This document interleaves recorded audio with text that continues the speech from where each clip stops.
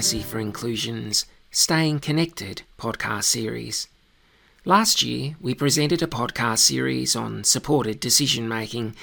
That was about building the important skills we need to support other people when they're making decisions.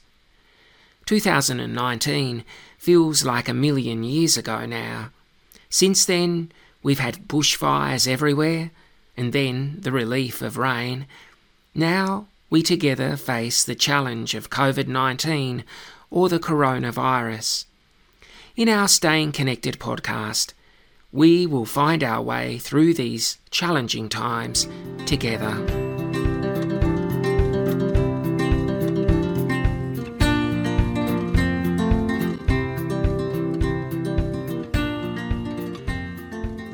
We had Kate Eastman, Senior Counsel assisting the Disability Royal Commission, on our last podcast, and it was a very informative conversation, and we're really grateful that Kate made time to come and talk to us about the Royal Commission.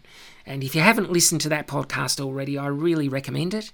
If you want to find out what the Royal Commission is doing right now, they don't have the public hearings happening, but they're still really very busy, and they're still looking to receive submissions and the stories of people with disability in relation to experiences you might have had in the past in terms of being treated badly, in relation to abuse and those sorts of experiences. The Royal Commission is there to hear those stories so they can make some really solid recommendations to our federal government. So I encourage you to listen to that podcast. When we were having our conversation, we mentioned that the Royal Commission, towards the end of March, issued a statement of concern about the impact that COVID-19 is having and is likely to have on people with disability. So the statement that the Royal Commission put out really gave voice to the fears and concerns that some people were expressing to the Royal Commission. I think a lot of people were probably looking at what was going on overseas, especially earlier in the year, where we were seeing hospitals that were overrun, and we were seeing ventilators were in short supply in some countries, and some people were quite understandably worried that they might get sidelined if our own hospitals ended up in that state and they became too busy with COVID-19 cases.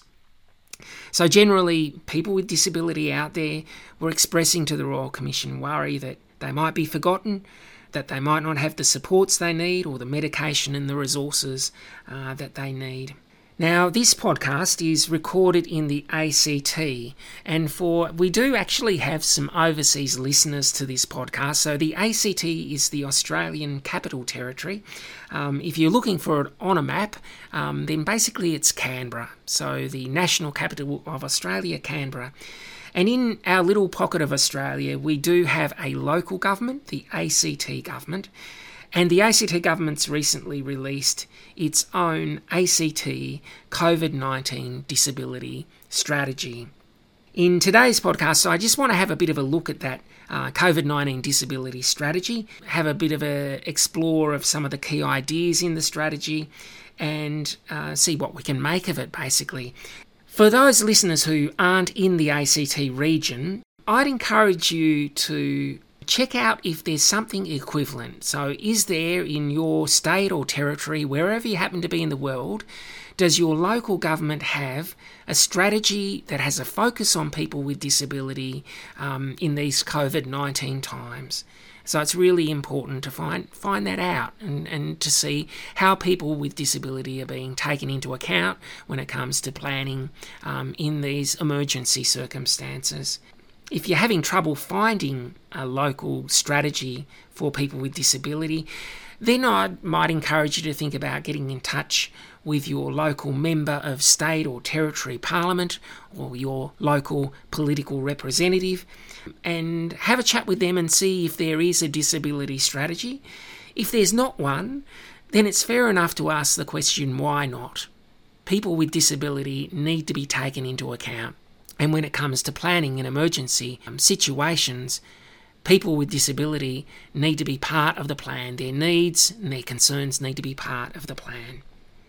All right, so coming back to the local area where this podcast is recorded, the ACT, looking at the strategy, It reads like a set of basic ground rules that the ACT government is saying they're going to stick to when it comes to making further plans, action plans, and really taking action in relation to COVID-19. So again, they've put together this strategy, and it's very much a response to the worries and concerns of people with disability and to the worries and concerns of carers and supporters of people with disability. The strategy puts a really strong focus on communication. That means the government will emphasise listening and responding to people with disability and keeping the issues and concerns of people with disability in mind when they work out their action plans. It also means making sure that the information that they're sending about COVID-19, about what's going on, why it's going on, and what we need to do, is getting out to people in ways that people can really understand. Because we all have the right to get information in a way we understand. The strategy says it will make sure that certain things are in place for the health and safety of people with disability. So, making sure support workers, especially the people who do personal care work with clients, have the right kind of masks and gloves or personal protective equipment. That's been really strongly emphasised. Making sure people with disabilities have the food they need, that they have the medication they need, and hygiene products. Making sure that support services are trained to work safely in this COVID-19 time, and that people will keep getting the support they need. Making sure people with disability can get emergency help and emergency accommodation if they need to get away and find safety. The strategy says the government will make sure the health system does the right thing in supporting people with disability well.